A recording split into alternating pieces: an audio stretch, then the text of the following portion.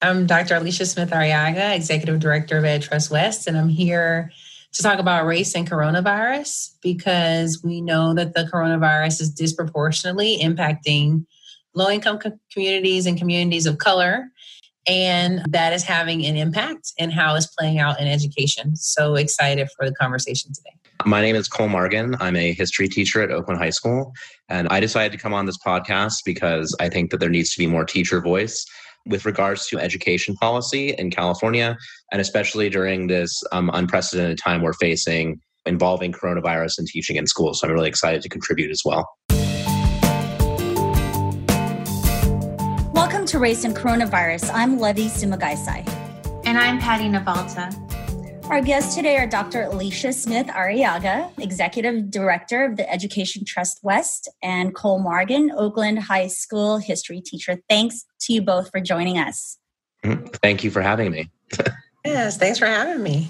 Sure. So, Alicia, will you please begin by telling us what the Education Trust West does and how you've adjusted to the pandemic? And then, Cole, if you can follow that up with telling us how you had to adapt your teaching in the wake of this pandemic. Sure. So, Education Trust West is the state office of the Education Trust, which is a national advocacy organization in Washington, D.C. John King, who was Secretary of Education under President Obama, leads the Washington, D.C. office. And we have offices across the country in New York, in Michigan, Massachusetts. And I lead our California office, which is headquartered in Oakland. And we have folks in Sacramento and LA as well. And our goal is really we have a big sign on the wall of our office, which if I was there now, you would see. This says data for the people. And it's all about putting data in the hands of educators, families, communities, and students so that they can use that data and research to really advocate for the change that they want to see in education policy here in California. And I guess I can talk a little bit more about how the coronavirus has affected my teaching. So the school closed down on the 13th of March this year. It was pretty sudden. I think we'd been talking about closing it down for a few weeks prior. Oakland Unified was pretty late in the game to closing it down. But we closed down on the 13th, and then we didn't really have anything in place to support our students. So, I think there was some teaching that was going on, but a lot of it was case management, really having to step into that role with students. The first few weeks were mostly just us calling students just to check in to see how they were doing. From there, we had to get technology for everyone. Many students in our district didn't have access to technology. And I teach the immigrant students too, the newcomer immigrant students. So it was even more challenging in lots of ways. A lot of my students' families lost their jobs. So the first few weeks were definitely getting everyone a computer because we had to go on to Zoom, and that took a while. While we were managing, getting all the students food, because so many of our students rely on, as a Title I school, many of our students rely on getting at least one meal at our school, if not more than one a day. So we were trying to figure out how to do meal distribution. Yeah, it was definitely a big scramble. And as far as adapting to Zoom went, we didn't really have a whole lot of direction with that. It was a lot of, a lot of the students didn't know how to use it. I would get maybe 10 to 20 on maybe throughout the duration of the school year. But it was nothing people were saying, oh, it's so easy to adapt, but it definitely hasn't been easy, I think. And especially when our school is already underfunded as it is, giving the students training on how to use Zoom, getting everyone online, making sure you can track down all the kids is definitely a big issue. And I have over 100 students in my class, or total for all of my classes combined. It's just a lot of people to keep track of. So it's definitely been challenging. I'm currently in talks with the principal at our school, and I'm on part of a team for when we try to reopen this fall on how we're going to make things a little bit smoother. But it hasn't been easy, and it's been really hard to adjust my teaching style, I think, to fit this pandemic. So, Cole, for our listeners, real quickly, can you tell our listeners what a Title I school is? Yeah, so Title I schools are generally ones that they're underfunded schools, basically. They can be found in rural areas, but generally they're more like inner city schools. So it's just they don't have the kind of funding that, some of the other public schools in California do, like Piedmont High School, for example. Alicia, I have a question. I'm sorry, did you have a follow-up to that? Yeah, I was just going to talk a little bit about how we shifted, but I'm happy to answer the question you have first. Oh, no, please go ahead, follow up. Okay. So, no, I mean, it was really helpful actually to hear more about Cole's experience here in Oakland. And I was just going to say, like, what he laid out is exactly what we've been hearing from educators across the state. As soon as COVID-19, the closures were announced of schools, we sprung into action and started doing what we believe every policymaker should do first, listening to educators and students and parents about what their experiences were. And so we held some educator listening sessions with over 300 teachers across the state, and we heard stories similar to what Cole just laid out. We conducted a poll of parents across the state, 1,200 K-12 parents and 600 parents of kids who were between 0 and 5. And we heard that families were really struggling with how to use online technology at home. We heard a lot about the digital divide issues that Cole named. And we used that information that we gathered to make sure it was right in front of policymakers as budget conversations were happening over the last few weeks. And we lifted up what we had heard also in the conversations, not only in budget conversations, but around the digital divide and where we saw some of those largest gaps. And as a result of that, the governor's budget looks like they've reached an agreement, and there have been very few cuts to K-12, which is positive. I mean, we know we're in a place where we still needed more funding anyway, but we were really fighting against additional cuts, especially in a moment to the point Cole made where we need more resources than ever to figure out how to reopen schools safely. My next question is related to all of this. I know one of the priorities of the Education Trust West is that you're equity driven. So I wanted to see if you can talk about how the pandemic has exposed the inequities in education. And Cole, I was going to ask you what some of the challenges were that you faced in terms of digital divide, but you've already answered that. If we can talk a little bit about, are there other districts where students couldn't get access to computers, and how do you fill in the lapse in time and learning that they missed if that's the case? Yeah, so I mean, the coronavirus, we know, has disproportionately impacted low-income students, Black students, Latinx students. And we know that already schools were not serving those students well for a variety of reasons, right? We know that structural racism exists. I mean, it's even clearer to some folks maybe who had their heads in the sand and were not acknowledging that it existed before. But we saw those inequities being played out before COVID-19. And then, of course, when you have something like this hit, it lays those things bare to all, and we can no longer ignore them. And so what we've seen is really there's a lot of, it's a moment where, California is a local control state, which is great, and is brought into question, at what point do we need more state guidance? Because every district has really been left to itself to make a lot of very hard choices around synchronous versus asynchronous learning. So do we record video sessions, or do we have teachers teach at the same time the students are there? There are a lot of questions around instructional minutes and how many instructional minutes do students need? There's a lot, too, that's been laid bare around schools. They were doing a really great job before COVID-19 of engaging with parents. Have seen the transition be a bit easier because now parents are definitely very deep partners, right, in the learning process. And where that wasn't in place before, we have seen great difficulty in being able to make those connections. And so some of the things that we're really concerned about, especially in terms of English learners and other students, is that there are some districts across the state that are not providing families materials in their home language, which we know is extremely important. We know the digital divide disproportionately is impacting Black and Latinx students and English learners, and really targeting resources at the state level to ensure that those students get the resources that they need is going to be really, really important. And so one of the things that we've been advocating for, because it's what we've heard from educators and from students and families, is that we need to target resources in our COVID response to the students who need it most. So to the students who don't have a laptop currently, to the ones who we don't know where they are, like those are the things we need to focus on immediately, is what we've been hearing across the state. And I would just add on to that too, that like in Oakland, for example, I don't know about the elementary schools but at least at the high school level, there's not a lot of parent engagement a lot of the time. And so it makes it a lot harder. Where I know like where there's schools where there is lots of parent engagement, the parents are available to like talk to check in with, to give resources to, stuff like that. And for a lot of my students, it's like some of them are unaccompanied minors. So that means they're living here, with an aunt or an uncle. They're working too. I think for elementary school, the transition might have been just a little bit easier just because the kids are at home all the time. But once they're in high school, it's sort of like some of my kids were popping in. I had a Zoom call at 12. They come in at like 12:50. I'm like, how are you doing? What's up? They're like, oh, I just woke up, just like stuff like that. So it's just a lot harder to keep track of people, you know, especially once they hit 15, 16, 17. They're already like younger adults at that point anyway. I think we have to find a way to up parent engagement at our site, especially in this time when like we need to have the community really coming together because I can't run the whole ship on my own. Yeah, cool. So I talked with a couple of students in Vallejo. Some of them were saying some of their friends, because, you know, they were at high school level, some of their friends have to take care of their siblings who are now all home because no one could go to school. Did you find that with any, you know, because you teach a lot of immigrant students?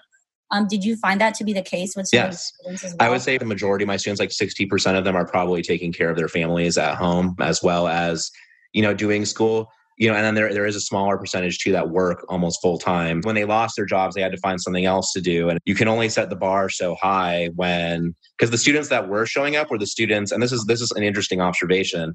The students that showed up, right, were the students that weren't having problems anyway before, right? Or they were already good students before, so they're obviously going to show up. And I think my concern is I'm trying to be equitable to all my kids, and I can't do that if I have all the best students showing up all the time. And then it's like the ones I really need to be coming are the ones that are struggling a little bit more, just are never there, right? And there's only so much outreach I can do, so much texting. But like having a school that's open, you know, part of the reason why they go is because that's a safe place for them to be. And if school is closed, right, their impetus to go to class is generally down because they're like, well, you know, school is sort of like my home base. It's where I go to socialize.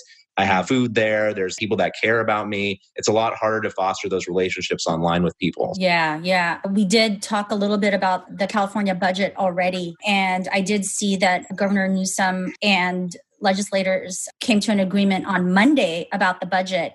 And there are not supposed to be cuts and some layoff protections for teachers. But I saw that there would not be layoff protections for teachers' aides and other staff that support schools. You know, how much of a difference do you think that will make, especially as if students return to schools, you guys will have more to deal with because of this. Well, yeah. And that's definitely troubling just because at our district, for example, like there's only like, we're lucky to have a nurse on site, for example, but there's not a nurse at every school site. So our nurse will sometimes have to go somewhere else and be gone for the whole day. We definitely need more social workers. We definitely need more janitorial staff, security officers at our site.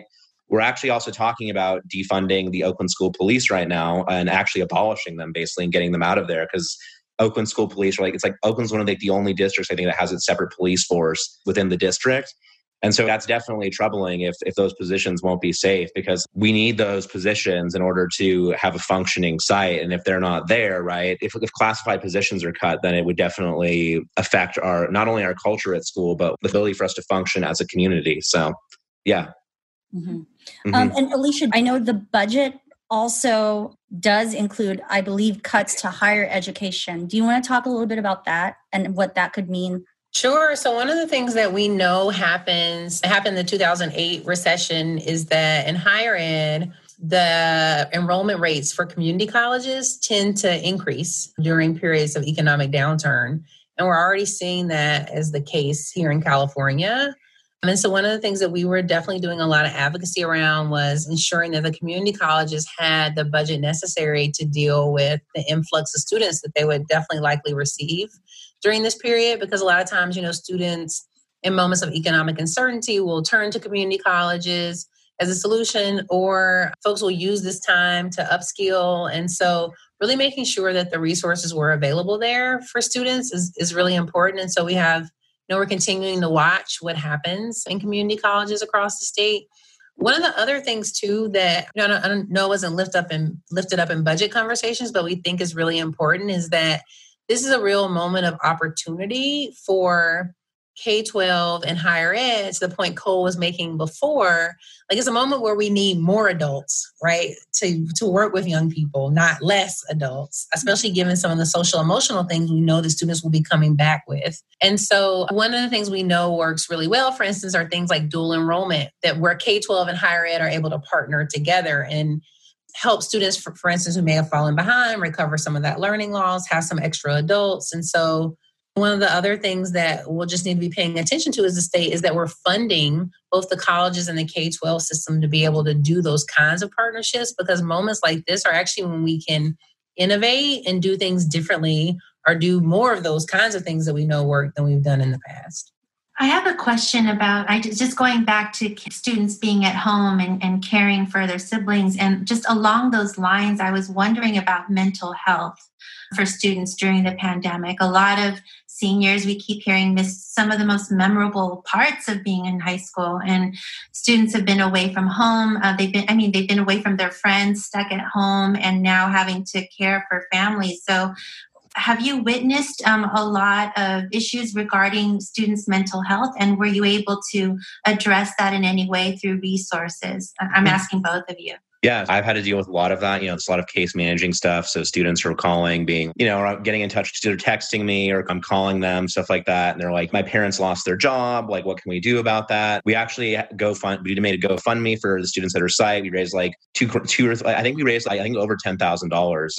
So that was pretty good. So we were able to distribute some funds in that way. We were able to set up a deal with like a local food co-op where they were donating fresh vegetables to our site that we were distributing to our students once every 2 weeks. But we do have, thankfully, that we have a caseworker and we have a social worker and a case manager that work with our newcomer students. So I was able to refer, if they had specific issues or whatever that needed to be addressed, I could refer them to the social worker. Problem is there's just one social worker for like 200 students. So it can be a little bit overwhelming for them. But yeah, there's definitely been, there's a lot of anxiety, I think, right now. Am I going to come back to school? What's going on? And, they look to me for guidance, right, all the time. And I think it's not really that helpful when I'm like, I don't have the answer to that for you right now. And no one's telling me anything. So I have no idea. I can give you some speculations, but that's about it. So there's definitely been a lot of anxiety with the students, and it's been a lot of trying to manage that. It's hard to do both teaching and managing them at the same time, because you want to be able to give them this knowledge and these skills, but you have to address that sort of emotional need as well. And Alicia, have there been resources made available specifically for mental health for students? No, on the K-12 side, I know that the Department of Ed, for instance, has held a few listening sessions for students for them just to voice some of their concerns and lift up some of the things that they think schools should be paying attention to in the fall. Yeah. The other thing I would say is that we've heard, very similar to what Cole shared, on the higher ed side, we did a poll of college students and found more than 60% of them were saying one of their big concerns going into the fall, in addition to returning to school, was mental health. Mm-hmm. And many of them were concerned about things like depression and anxiety. And so, we know that it's something that's very top of mind for young people right now. And that part of students being able to re-engage in academics is going to be addressing the very real social emotional pieces that are coming up, not only from COVID-19, but from the recent events surrounding George Floyd's death, Breonna Taylor, and countless others. And those two pieces together really mean that we have to pay close attention to where students are social emotionally and work with not only, to Cole's point, folks who are teaching in schools, but think about how to partner with community partners who have been working with students for long periods of time. How are we bringing them in to be of a support as well? Because teachers cannot be all those things, right? We're going to have to do some wraparound. Hey, Cole, so you and I talked a little bit before this, and you said that there was this lack of strategy around distance learning. Can you talk a little bit about how challenging that was, and whether you think that before the school year begins again, that there will be a plan in place and that it will be better? So, the specific challenges of distance learning is really not having a physical space to work in makes it so. The students, I can put the students into smaller breakout rooms, and that works on Zoom. But I have to totally redo my curriculum, basically. Or I'll have to try to do that because so much of my stuff is group work, project-based work, right? Stuff like that, where it's they're working together to produce something. I'm in the classroom to monitor them. If I'm not there, right, it makes it really, really challenging. So I think probably the most challenging thing for me so far has been, right, that the being I was trying to show them a movie or a video clip, and it kept freezing. So I was like, ugh, now you have to watch this on your own. And it's just like I wanted to watch it in here. And I'm like, I know, but we can't do that. So like you're going to have to do it by yourself. So I think it's just, the biggest challenge has been it's not being physically present. And then if there is a technical problem or whatever, it can screw up the entire lesson, basically, if something's not working right, or if you get disconnected or whatever, it's like, okay, well, I guess we don't have class now. I hope we can have a more solidified plan for the fall. I think, though, that in order to make that happen, there just needs to be more, I don't know if it's funding or if it's just training for teachers on how to have, or working with either the school district or with the state to have more of a curriculum in place that can be used easily online during this time. We are talking about at our site having a hybridized schedule. So the students will come on campus maybe 2 times a week. We've talked about this hypothetically. If we can get all our ducks in a row with the sanitary requirements, students will come 2 times a week, and then the rest of it will be online. And in that case, it'll be a lot easier because I will be seeing them physically sometimes. But at this point in time, seeing as how chaotic everything else is just in the country and at home, I just don't know if there's going to be a more solid or robust distance learning plan in place or directive when we come back in the fall. I wish I had a more positive answer, I guess. But do you know about those conversations happening, Alicia? Well, and this is one of the, I don't know if you want to call it a blessing or a curse of local control, is every district's having their own conversation. So right now, I know Oakland Unified is having those conversations. LA Unified put out something a couple of weeks ago that outlines some broad strokes around their plan. The state budget, in the trailer bill language, there is some language in there to try and put a little bit more guardrails around what distance learning looks like, but there's still a good amount of room in what districts can figure out. And I just want to name what Cole is talking about is going to happen. My son's a first grader in OUSD, August 10th. And that is not that long from now. So the resources needed and the people power needed and the brain power needed to actually figure out a plan. And then also to realize that there will be a plan and then we'll need to iterate on that because we don't know what's happening in the fall. There's going to be a resurgence. And so having the funding and the flexibility and the people resources to be able to think that through in ways that are really centering students is going to be super important. And I think districts that are able to do that in partnership with communities are going to come out much stronger. And the issue we have now is that some folks are doing that and others aren't. And there's not a lot of consistency. But hopefully we'll be able to learn and try and figure out from folks that are really innovating what works. Mm-hmm. Yeah, I think my biggest fear is just what Alicia talked about earlier. Is just I don't want, especially with the George Floyd killing and everything, it's just a lot of these disparities, which I think a lot of us are aware of or we've seen, right, for a long time, are now just coming to service for the broader American public. And I think the thing I'm worried about is Black and Latinx kids being more left behind by this education system, which was already set up not to be advantageous to them. But then even more so in this time, right, the white school districts with all the white kids are going to get what they need, right? And that's not going to be a problem for them. But for the districts, for schools in Oakland or for schools in LA or for schools in other parts of the country that generally have struggled with educational equity, they're going to be left further and further behind once this pandemic is out. And so if we as a state truly care about racial equity and racial justice, we need to start getting on that train with education and providing resources that sort of narrow that educational divide. Amen to everything Cole just said. Patty, do you want to ask maybe one last question? Yeah, I think, let's end on a positive note, because I noticed on your website, Alicia, there was a blog that was just posted today saying that one teacher who teaches in one of the hottest of the nation's coronavirus hotspots has consistently had 95% of her students logging on and doing lessons. And so I know that there are positive stories out there. So maybe just briefly, just talk about the good things that have come out of this and what you've learned about the resiliency, I guess, of our educators and students. Yes. I would say that story is not the only story like that. I myself was walking down the street in my neighborhood and ran into one of the kindergarten teachers a few weeks ago before the end of school. And she just really wanted to make sure that the students in her class had the Mother's Day projects that she was going to complete with them had they been there. So she was like delivering them door to door outside the door. So, there are like stories of hope everywhere. One of the things I'm most hopeful about actually just happened 2 hours ago.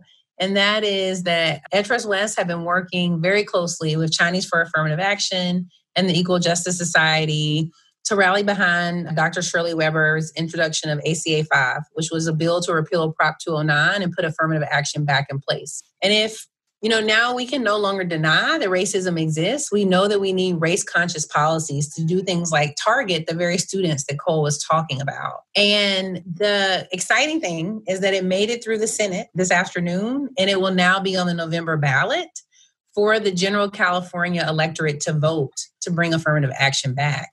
And tools like affirmative action can help us do things like target resources to the very students we're talking about, which we can't do right now as a state. It can help us work to diversify the teaching workforce. And so I think that bill was able to move through because of the power of this moment that we are currently in. And it gives me hope that we'll be able to see some success with that in November too. Do you want to answer that, Cole?